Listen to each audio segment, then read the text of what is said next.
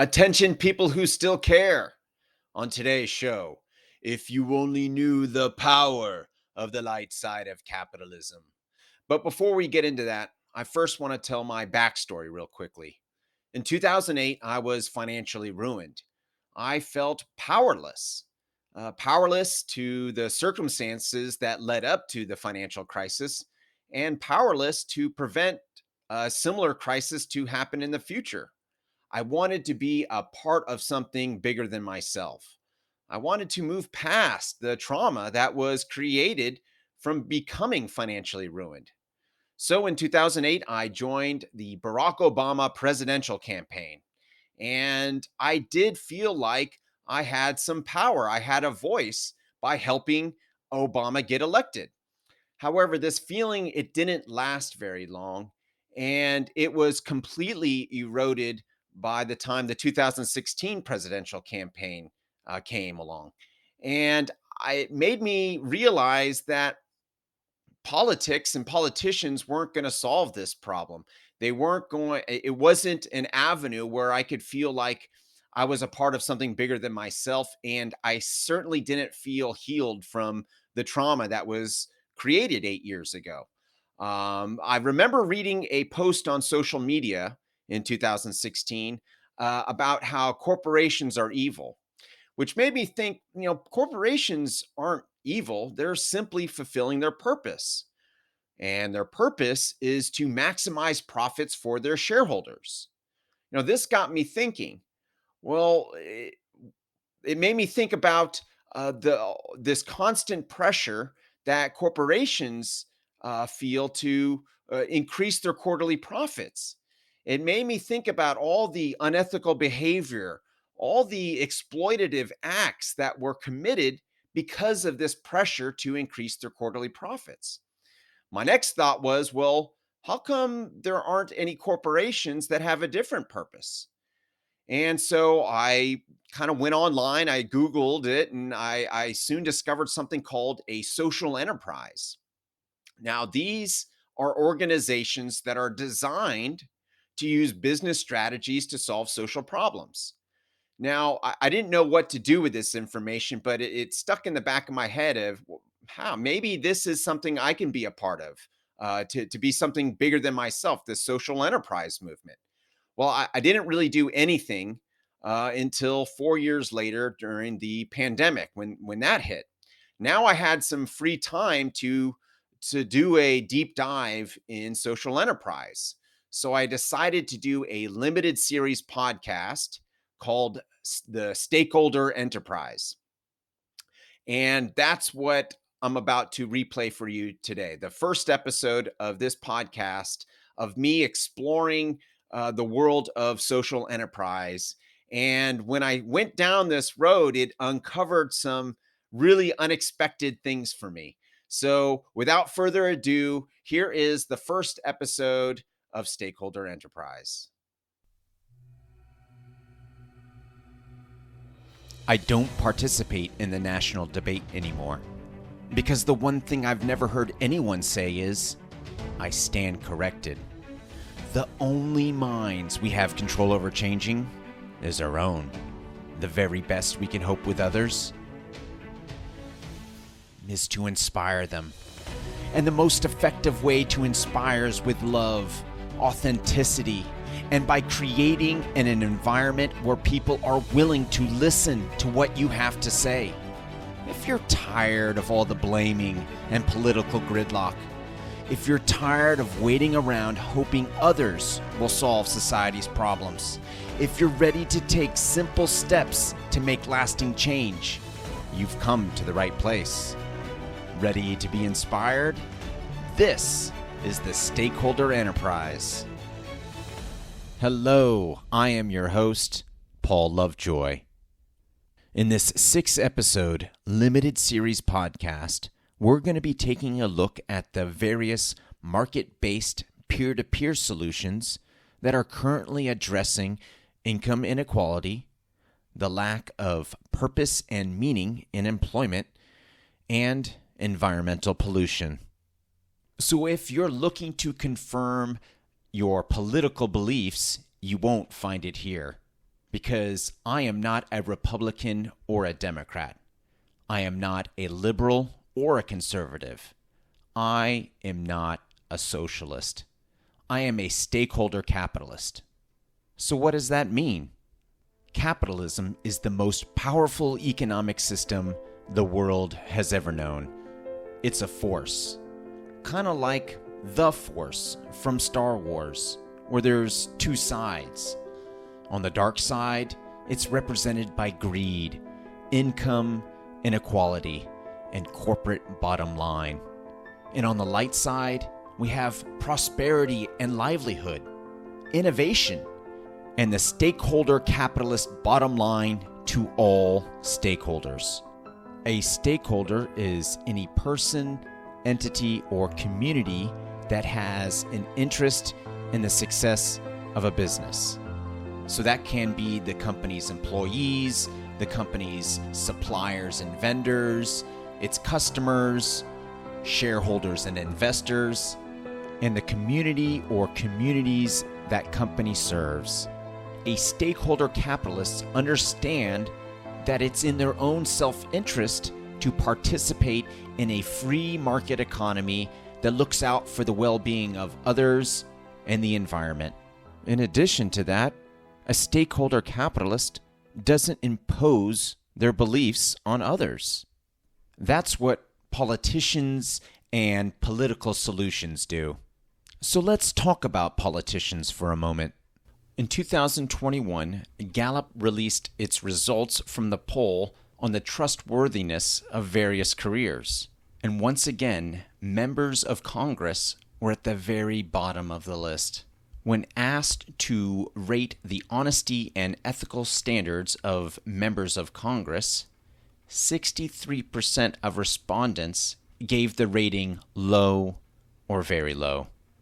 This finding doesn't surprise me. But what I do find surprising is that even though Americans do not trust members of Congress, we continue to fund their campaigns. During the 2020 elections, small donors that gave less than $200, spent $1.8 billion on congressional races nationally.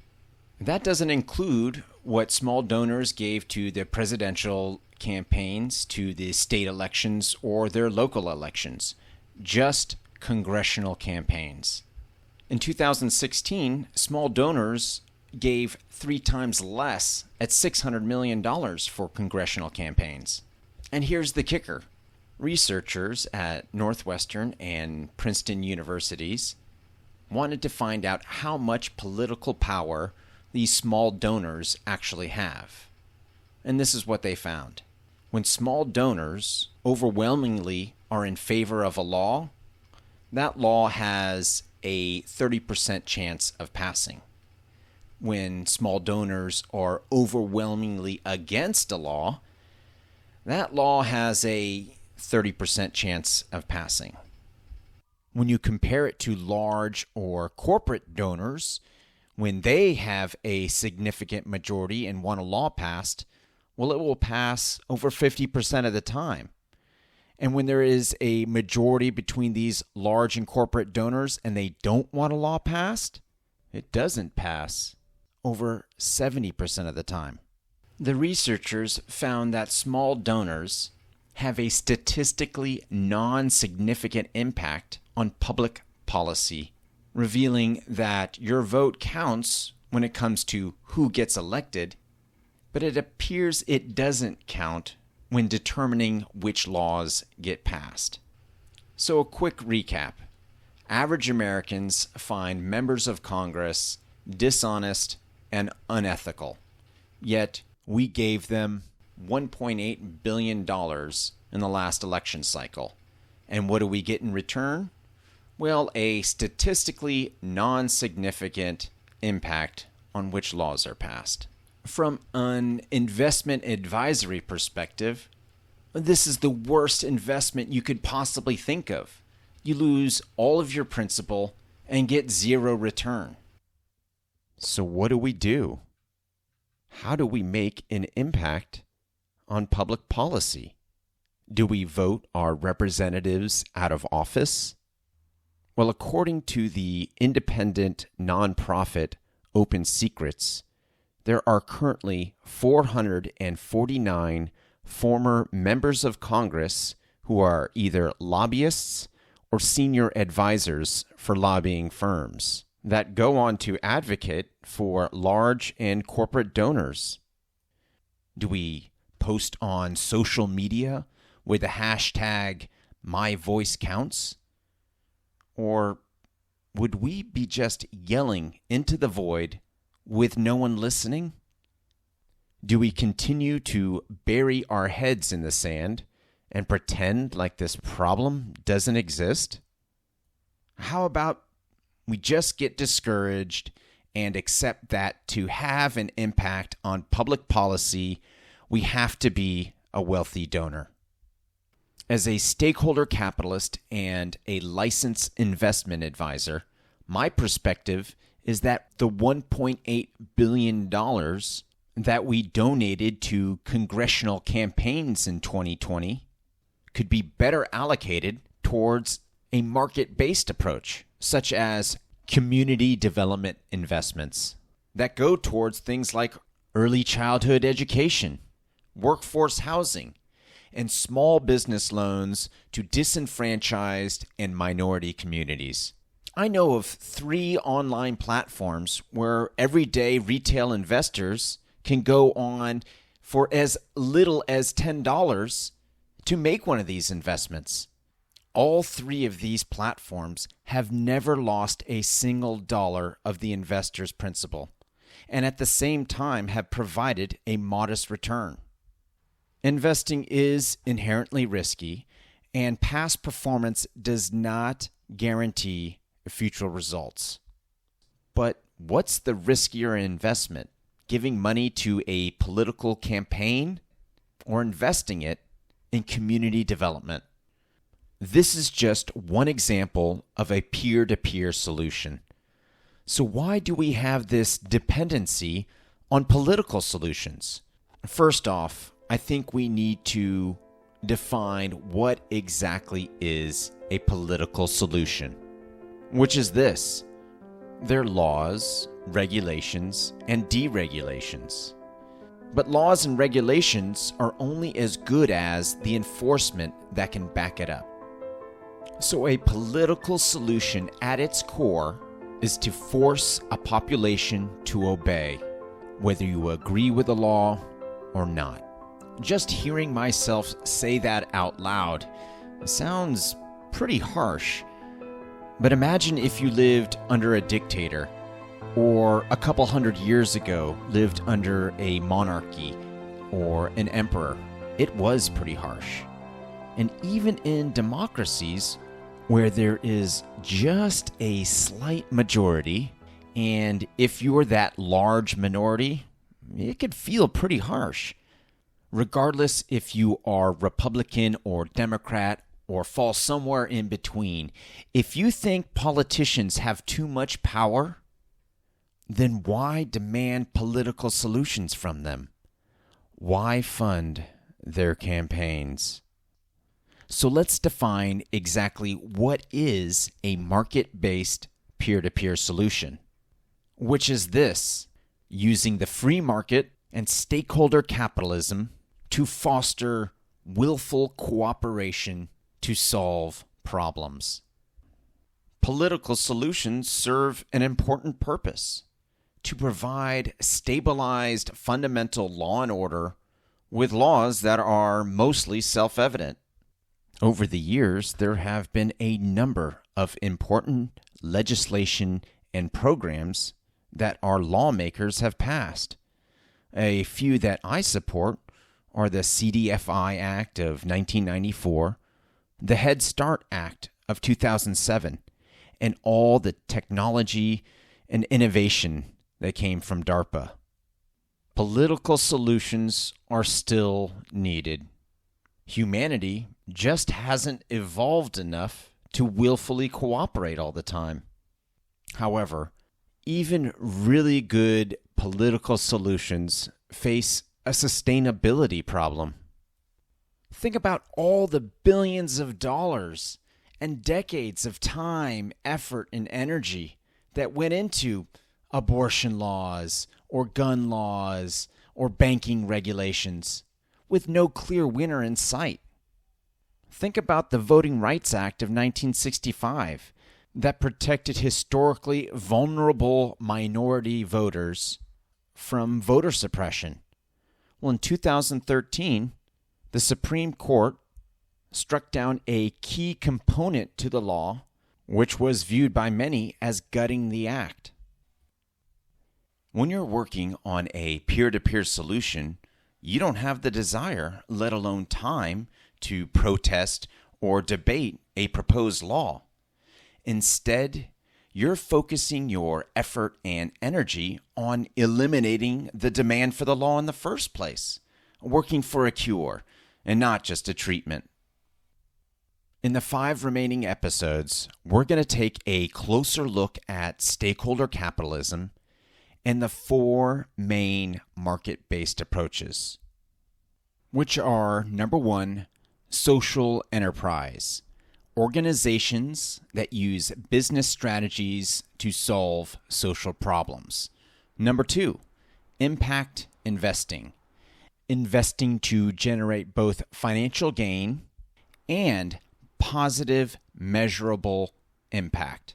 Number 3, circular economy, a way in which companies can be incredibly profitable and lucrative while being environmentally responsible at the same time. And number 4, community development financial institutions. These are banks, credit unions, loan funds, and venture capital firms that serve disenfranchised and poverty-stricken communities. None of these approaches require government funding. They all survive in the free market environment.